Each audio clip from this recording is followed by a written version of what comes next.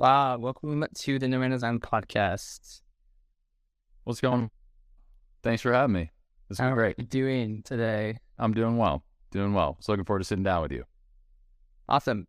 Well, I just read your book. You just came out with the book right here, Our Heart's Desire, and it is such an awesome book.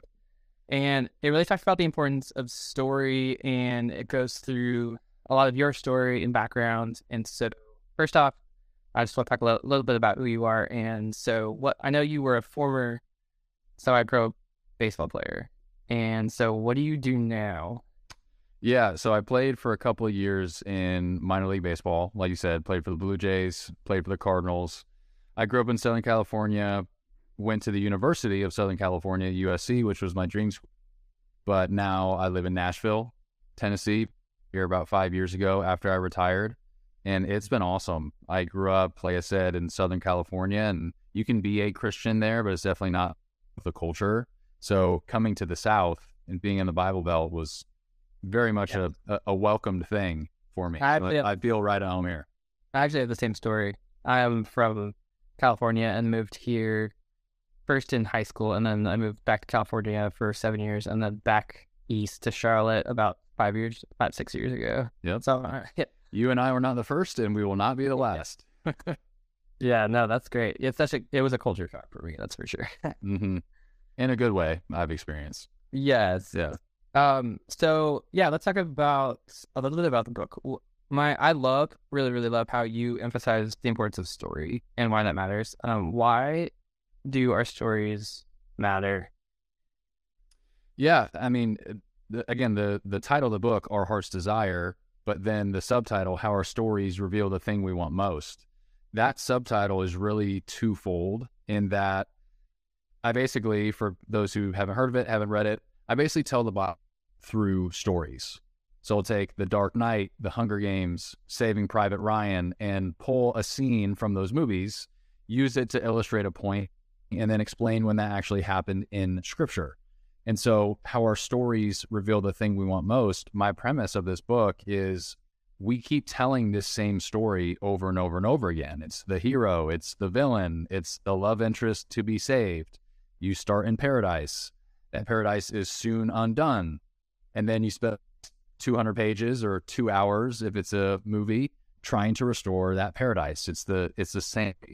And so what I write in the book and what I truly believe is we keep telling stories like The Dark Knight, The Hunger Games, Saving Private Ryan, because we were born into that story. God, as our author, made us to recognize that story, made us to long for that story. And that's why you might even have an agnostic writer. Could be a novelist, could be a screenwriter, whatever it is. Somebody who's not even thinking about God, or maybe hasn't even cracked open the Bible, will still tell that story. Hero, villain, love interest, start in paradise, end in paradise. And that's what we want. That's every good story. Yes. And so, like I said, that subtitle, How Our Stories Reveal the Thing We Want Most, the second part of that is also the stories that we're telling ourselves on the inside. And they're oftentimes the wrong story. So for me and my personal journey, like I said, I played for 4 years in the minor leagues, and my dream was to get to the big leagues. Of course, that's what you're trying to, it's a mountain that you're trying to climb. But I wasn't a world-class baseball player. I was good, but I was not great. I was a 26 round draft pick. I was number 774 overall. Toronto Blue Jays called me and they said, "Hey, will you take $1,000 and a plane ticket?" It's like, duh, of course I will, because I thought my baseball career was over. And then they gave me another uniform to keep playing. And so the story that I was telling myself was, if I could only get to the big leagues, ... And then you just insert a bunch of lies as the second half of that sentence. If I could only get to the big leagues, I would be respected. If I could get to the big leagues, I would be a man. I'd be able to connect with my father in a deeper way. I'd be set for life. Just all these lies. And so those stories were revealing what I wanted most, which was security, purpose, love, affection, community, all these things that I thought Major League Baseball would bring to me. And as I've come to learn, and hopefully you as the listener have learned as well, those things just don't provide that, at least not in totality. It's like an amazing meal that you sit down for. It's awesome for that half hour. And then you're full and you're kind of like, I'm over it. Now I'm on to the next thing, right? Yeah. 4 hours later, you're hungry again. So at that phase in my life, the big leagues was just the next iteration of that. And it was a huge thing because there's 1,000 Major League Baseball players in the world. There's 500 Major League pitchers in the world. So I wanted to be one of the top 500 on the planet in any industry. Like it's a really difficult thing. And so what that meant is I could continue to sacrifice and work and work. It's a very American type of lifestyle. And I'm not saying being a minor league baseball player, I'm saying being the chaser of dreams. Like, if I could just get this, if I could make the big leagues, if I could get this job, if I could get this girl, then I'll really have it. And fortunately for me, and I talk about this in the book, I failed enough. I failed big enough, early enough that I learned that lesson and officially became a Christian, because I grew up in the church, going to a Christian middle school, Christian high school, around the church quite a bit. But if Jesus says, if you love me, you will keep my commandments, I don't think I was a Christian until all that happened, which I was about 25 when that went down. Because Jesus is saying, and nobody does it perfectly. We're all still sinners. We might sin less as time goes on, but we're all still fallen. But he's saying, if you love me, there's going to be a general direction in your life where people will see a stark shift. Like, okay, Bob became a Christian when he was 25. Well, how do you know? Well, he started listening to different music. He started hanging out with different people. He started watching different movies. He stopped cussing, didn't drink as much, like change. And so, Jesus says, if you love me, you will keep my commandments. I didn't love him in that regard until I was 25. And it was only these failures hurt so badly that I gave my life over to God. Yeah, and I love that. Thanks for sharing. I think, and part of that issue and everyone's issue is that we see wrongly that we think that we're the protagonist in the story, like the most important character. So I love how you talk about that in the book, about how we're actually not the protagonist. And so, I want to go back to that and ask you, how do we move? What's the benefit of seeing ourselves in the true story and the fact that we're not the protagonist and that we're the supporting actor? Well, yeah. So, when it comes to any story, a story is told through the life of a hero, a main character, a protagonist. And when we say hero, you might think like, Superman, Batman, Spider-Man. Like, it could be a female as well. Katniss Everdeen is the hero, the protagonist of the Hunger Games. But that story is about her. It's about her specifically. Every other character is there to support her story. And so that's one thing, especially as an athlete, you can fall into that trap thinking that you are the protagonist of your own story.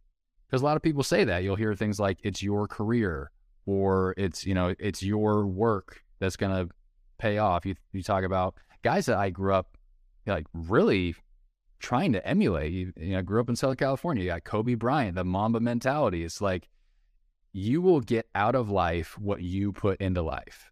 You are the captain of this ship. You are the master of your fate. And biblically speaking, that's just not true. It's not accurate. Now, we're all living our own journeys, our own stories in a sense. Like, we all have one life to born into one specific body. But where you get into trouble is when you think of yourself as the main character of the story. Like, the danger might be, let's say you have like a motivational speaker who's on stage, and you'll even hear this from Christian stages or pulpits, like, God wants you to do amazing things. God made you to be a world changer, like whatever is said. Maybe, but also maybe not. Like, if you think about the story of Moses, there's one Moses, there was 3 million Israelites whose names aren't in the Bible. And are we to think that, like, in terms of Moses compared to those people, that they had any sort of different standing before God? Like, Moses had a bigger calling, maybe more responsibility, but they're still God's children.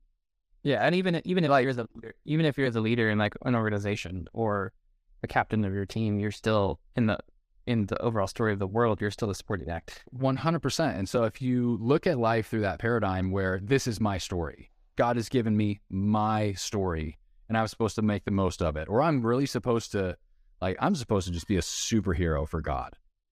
Like, I think you can kind of Christianize that selfishness, and it's still selfishness. Like Jesus says, whoever loses his life for my sake will find it. So it's not until you look at your life and say, hey, God, here's everything. Here are my hopes, my dreams, my wants, my relationships, my passions. Here is my life. I'm losing it for you. That's when he says you'll find it. That's when life starts making sense. That is, if we translate it into story jargon, that's when you realized, oh, okay, I am a supporting character in this master story that I was born into. This story about God, Jesus being the visible expression of that invisible God. I'm here to support that story however I can. And it might be, was it innocent bystander number 3 that just walks by, it's like, oh, extra number 18. But you could even look at the villain of a story. Like, even the villain, the bad guy, is there to support the story of the protagonist. Because what that villain does is it allows the hero to for her strength, to reveal his or her character, to come through for the love interest, to come through for other supporting characters, be the hero. Like, the hero isn't in need unless there's a villain. So just everything, the story is told through and about a hero, and everyone else is there to support that story. Yeah. Exactly. Yeah, that's so well put. The importance of realizing that we're in a story far bigger than ourselves really helps put you in a proper perspective, and shows you that while we still matter and everything we do matters, but we're not the only thing that matters. Essentially, there's so much more out there, and that really shifts our perspective into working for the things that do matter. Well, and how humbling is that?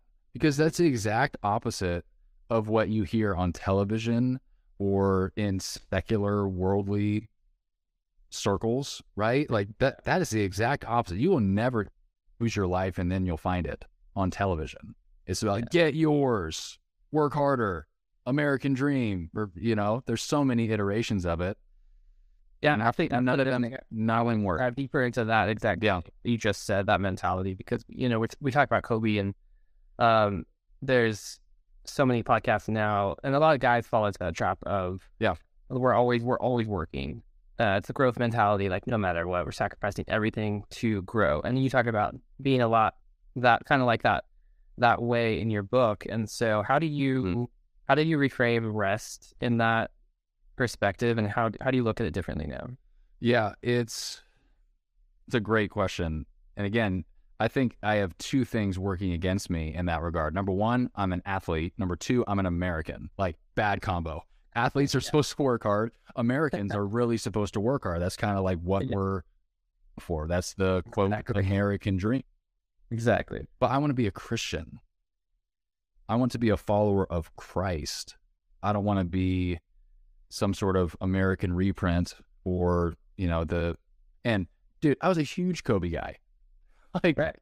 He was my guy, but there are some things, and this isn't like a rag on Kobe episode at all, but like that mentality where it's, I will do anything to be successful.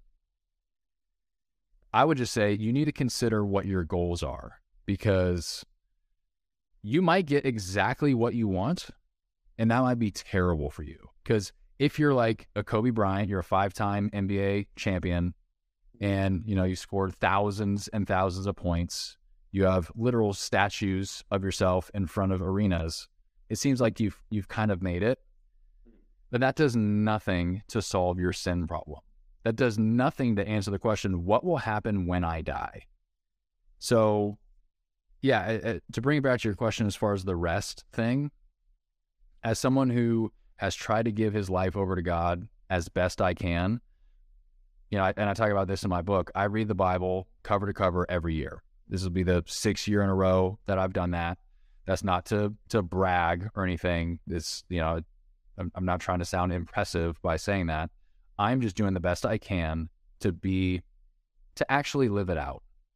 Say like, okay, if I'm a Christian, what does that actually mean? It's not just somebody who goes to church once a week and talks to God for that hour. Like, I want it to be who I am.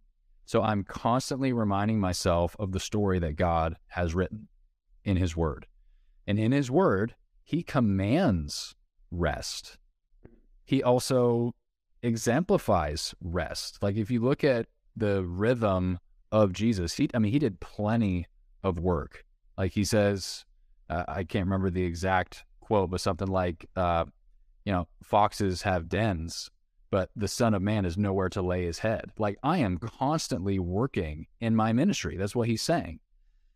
But you could also look at other examples where he chose to rest when he didn't have to. Like, you look at the scene with Martha and Mary, 2 sisters. Martha's in the kitchen, slaving away, making this awesome meal for Jesus and his disciples. Mary, who probably should be in the kitchen helping, is just sitting at Jesus's feet. And then Martha comes in. She's like, Lord, what's up with my sister? Like, tell her to get in the kitchen and help me out with this. And Jesus says, no. Mary has chosen the right thing. Martha, you are anxious over much serving. Like, rest with us, because we're just getting busy enjoying each other. So when you see something like that, like, that's the anti-mama mentality, right? And you could be a hard worker and still enjoy, but you will not really see that in American culture. So for me, it started as a command where it's like, okay, well, God says we have to rest. If you love me, you will keep my commandments. Okay, cool. I guess I'm going to keep that command. But then also just understanding his wisdom. And like, if I took the other side of the coin, let's say I didn't rest ever, and I'm just crushing sales calls and I make all them in the world and all this stuff. Again, what is my goal? Is my goal to, air quote, win at life? Like, to make a bunch of money and to have my statue in front of arenas and like be awesome in the eyes of people? I might achieve that, and that would be a terrible goal. Like, set a better goal. Goal should be, I want to love God. Mm-hmm. I want to be loved by God. I want to spend forever with him, because death is undefeated, and one day I'm going to see that. So yeah, that's where it all comes in, just having an eternal perspective and being okay with, I'm not going to take the extra sales call today. I'm going to work extremely hard on, my 9 to 5 or whatever I've allocated. Like, hey, this is work time and this is rest time. So again, it's just so countercultural. But if you've lost your life, if you've given it to God, you say, I will do whatever you say. Who cares, right? Like, we're not the one steering the ship anymore. We're the follower. Yeah, I think it's helpful too, just to set some boundaries, and maybe a habit of having a boundary with yourself and saying, like, I'm not going to go out like twice a week, or on Sundays I'm not going to do anything except my most restful things. I'm going to be in community twice a week. Patterns like that. What are 1 or 2 ways you do that? As far as like developing good habits and rest in my life? Yeah. So one thing that I actually instituted this year was a 9 p.m. curfew on technology. So no phone, no computer. Honestly, if it's a Friday or Saturday and we're watching a movie or something and it spills over to 10 o'clock, not the end of the world. But if it's on a Tuesday, like, phone is off. I'm not having a text at 9:08. Like it is off at 9. And then I'm typically, during that next half hour, I'm reading, I'm having some sort of downtime. Maybe I stretch, something like that. And then I try to be lights out asleep at 10 and I wake up at 6 the next day. So I think the literal sleep portion of rest is really important. I just always try to get those 8 hours, but it really starts that time before. I don't want to be on a Zoom call recording a podcast or scrolling Instagram until 9:58 and then I roll into bed. Like I haven't primed my body for that. And also just I have a full-time job, I manage a sales team, and there's a lot of responsibility there. And then I also have my authorship stuff. I co-host a podcast. Fortunately, I'm single, no wife, no kids. I'd love those things one day. That's just not the season that I'm in, but that allows me to do more things. And so a lot of my time is specifically allocated like, okay, I'm waking up at 6 a.m. I'm doing my Bible in a year. It's probably about 30 minutes or so. Prayer, shower. I'm downstairs at 7. Then, the 7 to 8:30 window is usually like a personal development time where either I'm doing some sort of, connections with testing. I've started writing my second book, doing research in that regard. Then it's work time, from 8:30 to 5:30 or whatever it ends up being. And then I always try to hit the gym. It's not a daily thing necessarily, but like I want to get my heart rate up probably 5 or 6 times a week. I don't work out on Sundays. That's just, the day of rest for me. I think as far as like some sort of prescription on the Sabbath, I think the Apostle Paul makes it pretty clear in saying that we don't have to adhere to like a strict Sabbath like Old Testament believers did, because Jesus is our rest. Like their practice of Sabbath, Friday sundown to Saturday at sundown, that was a shade. That was a preamble of what was to come. Now we have Christ, and our rest is in Him forever and always. It's on a Tuesday at 3 p.m. We have rest in Jesus. The Sabbath was just kind of like a foreshadowing of that. But I do think if God rested on the seventh day after creating for 6, it's probably a good rhythm to be in, to take that Sunday off to enjoy time with football game or whatever it is. But yeah, bringing it back to your question, technology's off at 9 o'clock. I pretty much go to bed at the same time every night. I basically wake up at the same time every day. So I'm not trying to throw my body off at all as far as sleep. I throw it off in the gym, and just it's I don't think I've been sick in maybe 3-4 years. I'm just trying to do the best I can to take care of myself. Yeah. Oh, that's awesome. Yeah, I love what you said about the technology boundary there. That's really great. I've read before too that reading before bed is one of the best things you can do, because it's like you're prepping your brain to go to sleep, and so that helps your recovery. I'd love to hear what's your podcast called and what you guys talk about.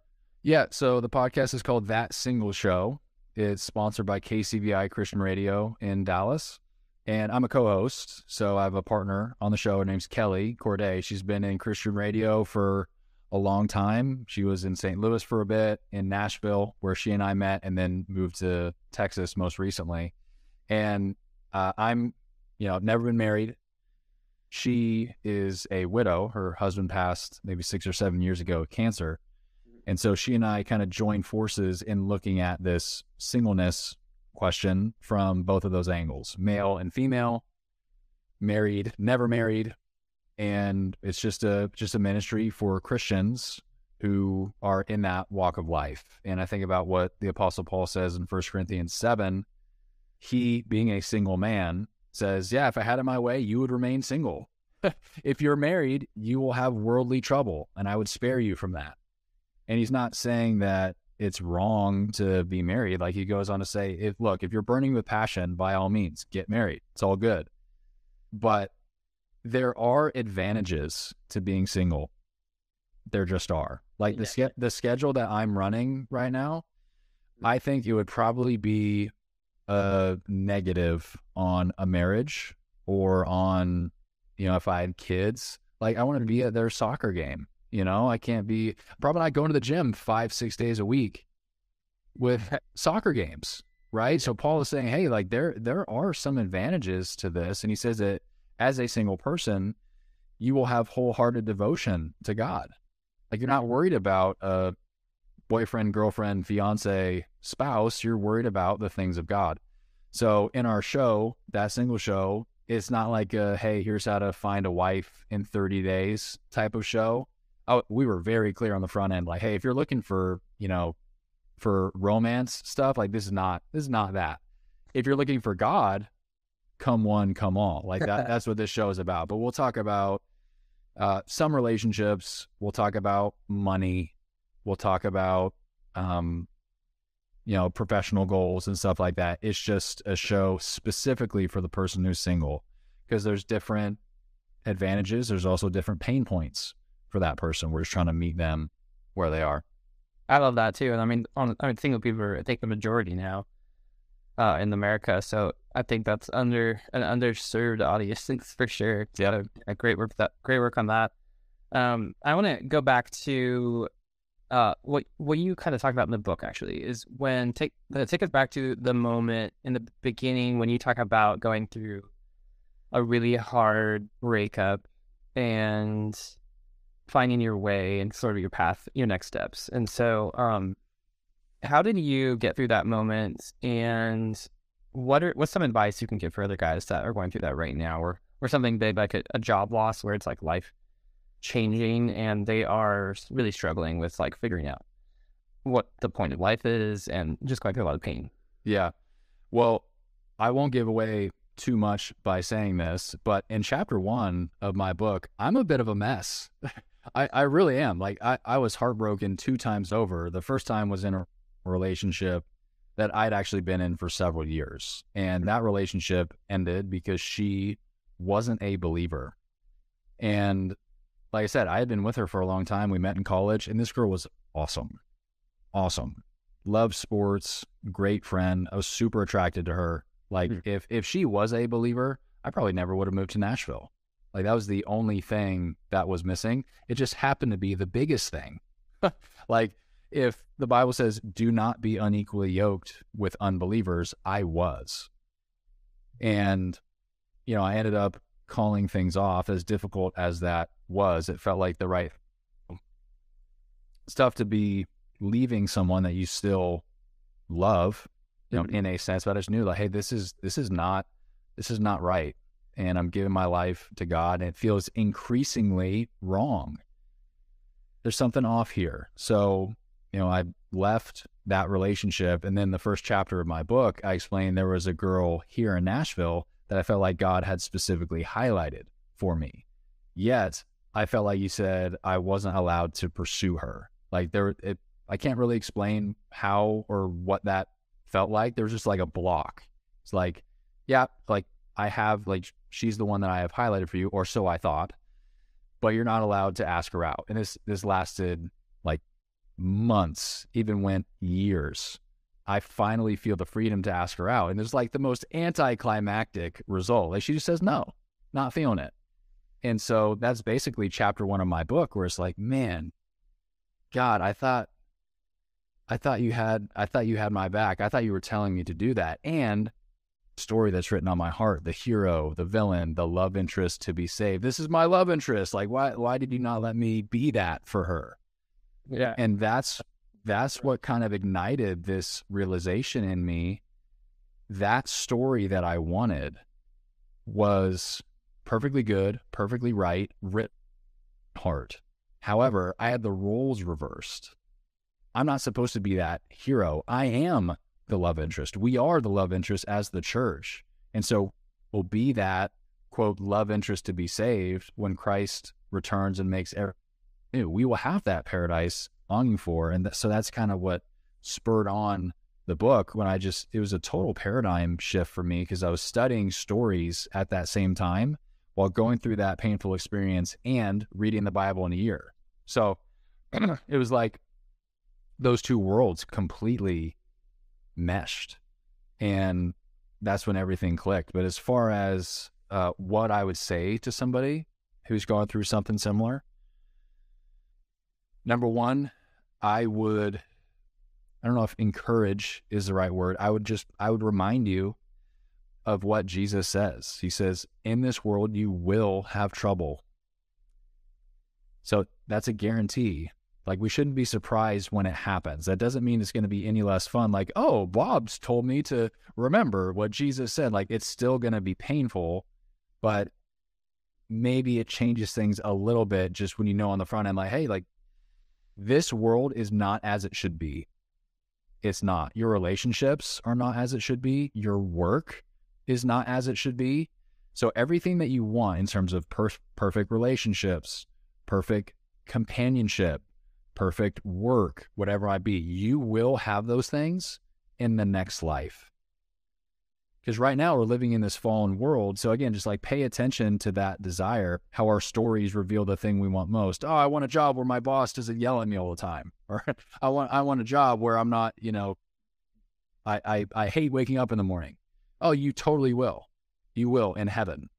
Adam had a job before sin entered the world. We should love work. We will love work one day. We don't right now. So yeah, I would just encourage that person to, the best way to put it is just zoom out. Zoom out. Like, you might be so focused on your story, your circumstances. Zoom out. Take a look at the entire story and just remember, everything that you want, you will have, but we're not the author of this story. That perfect work, perfect relationship, perfect companionship, those things will be given to us in God's way because He's the author. We can't make this story speed up at all. We're just living it day by day. So I hope that's encouraging. It's been encouraging to me. It still takes discipline because, like, I'm still a fallen human. I still have wants, needs, desires that don't get met. I'm like, oh man, what is the deal? Like, it's not like the struggle ends, but it just gives you peace, understanding what's going on. If you have an athletic trainer that says, hey, we're going to do planks. We're going to do a plank for 2 minutes and it's really going to hurt. It's like, you still through that plank for 2 minutes, but like, okay, I have this advocate. I have this trainer. I have this person who is hurting me intentionally with the end goal in mind. It's exactly what God says He does to us. It's just in a spiritual, emotional, relational sense. Yeah, that's awesome. I think that's great advice in zooming out when we're going to something really hard. I said something similar to one of my friends who went through a big, he got laid off from his job in the tech industry, and it's like a ton of anxiety, obviously. But I think that advice is really important because in the moment it's like your whole focus is extremely narrowed on what's happening in the moment. All that's happening is like pain and fear, and zooming out is really what true perspective is, and like looking at the real story, the full story, and not just this one tiny thing happening in the moment, even though it's definitely painful and scary. But this small thing that happens in your life isn't going to kill you. It shouldn't paralyze us every time that we go through something, even painful and scary. And just realizing that, I think, is a good way to grow. Definitely. Well, and Matt, if I could say something else, because I don't want that to sound cold or impersonal, like, oh, just zoom out, you'll get over it. Like, be a man, be tough. Like, there's some truth to that, but if that's the only thing you say, that's not complete. So the same God who's using our difficulties to shape us, to make us stronger, to make us more like Him, I think He also allows us to go through trials to make us dependent on others, to make us dependent on Him, like maybe for life, just like because of a season of great trial. Maybe your friendships, maybe the relationships to those around you. Maybe you start asking for help. And before, you had always been the tough guy who just like, I've got this covered. I don't need anything ever. I just give because I'm so strong on account of me being Superman. Like, I think God allows us to go through difficult things to understand you're not Superman, bro. You're not. You need other people, and life is better when you have other people. Life is better when you lean on friends, family, mentors, whatever. So I just wanted to couple what I said, like, by all means, zoom out, remember the full story, but also there's nothing wrong with needing and asking for help. That might be one of the lessons that you're learning in this season of difficulty, because that is always on God's agenda. Some people are just quicker to it than others. Yes, guys specifically have really hard time, and we're terrible at asking for help. And at least I am anyway. I don't know how you've been in the past with it, but I'm a guy. I was awful. Yeah, yeah, Yeah. It's like one of the last thing we do naturally, but we should be doing it a lot earlier in the process. And because there's people there, like God wants to help out, and there's people out there always who want to help you no matter what you're going through. And I think that's super important, and it's one of the biggest problems actually with guys. And because we don't talk about it, we don't ask for it. Instead, we turn a lot of times to addiction and negative things to cope. Yeah, that's the real truth is that you have to face the pain before you can really come out of it, and you have to walk through that with others, and that's such a huge point. Yeah, well said. Well said. Awesome. Well, anything else, Bob, that you want to share specifically? Anything on your mind? Yeah, I would just say if you'd like to connect, by all means, I'd love to hear from you as a listener. You could go to my website, bobwheatley.com. Everything about the book is there. We're also selling it on Amazon. Or if you want to connect on social, it's just at Bob Wheatley. Love to hear from you. Yeah, and it's been great. Thank you so much for having me on the show. Awesome. And your podcast is called what again? That Single Show. And that's on Spotify, Apple, KCBI Radio. Awesome. Well, thank you so much, Bob, for the book. Please go out and buy the book, and we can talk about it, everybody else. And yeah, thanks so much, Bob, for coming on the show. And I hope you have a great rest of the week. Thanks. You too.